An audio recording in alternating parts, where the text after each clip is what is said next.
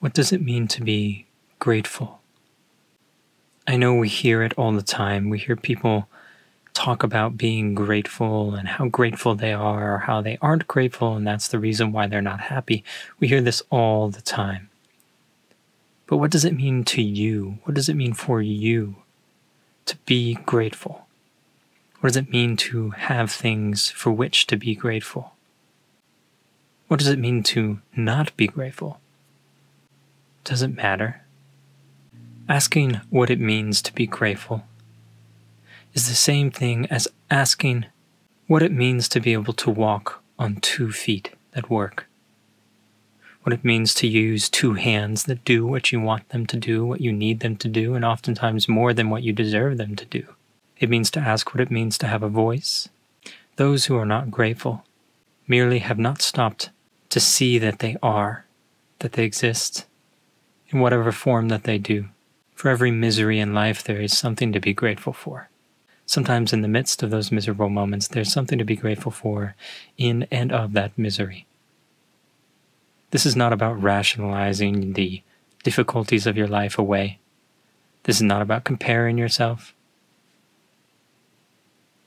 This is about seeing yourself for who you are and finding excitement, contentedness, courage, strength, confidence, joy in it. Finding all of that in who you are. Deciding to be grateful is the same thing as deciding to acknowledge who you are. And not just acknowledge, but come to accept. And not just come to accept, but come to be excited by. Not only who you are now, but who you can be, who you will be. In a sense, realizing who you could be is the first step towards becoming that person. Being grateful is not just about what has happened or what is happening, but also about what is going to happen. All of that comprises who you are. Gratitude is not just a list that we write in our notebook. It's a way of existing. It's a way of choosing to see what already has passed, where we have already existed.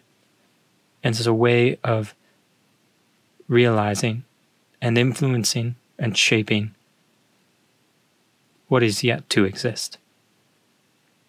Each day we transform another day of the future into the present and then out into the past. Gratitude is a line that connects all 3 of those things, our future, our present, and our past, and can define who we are in any of those moments. Perhaps the cliche comes into play and distracts people when it comes to actually sitting with yourself in quiet in order to find that gratitude that we're talking about, in order to find the courage to be grateful for who you are. Just because a lot of people do it, just because many people sit still in order to find that, just because a lot of people are quiet in order to find that space, does not mean that it is wrong. Does not mean that it does not work. If you don't understand gratitude, if you don't think that you are as grateful as you want to be, start with silence. Start with seeing yourself. Really see yourself. As if you were naked in front of a mirror, looking at yourself. Don't stop until it's uncomfortable. And then keep going. To be grateful is the beginning of a decision that you make every single day, which essentially enriches the soil from which your life sprouts every single day. Gratitude is more than just the word that we use to describe it. Gratitude is a state of being. Gratitude is a choice.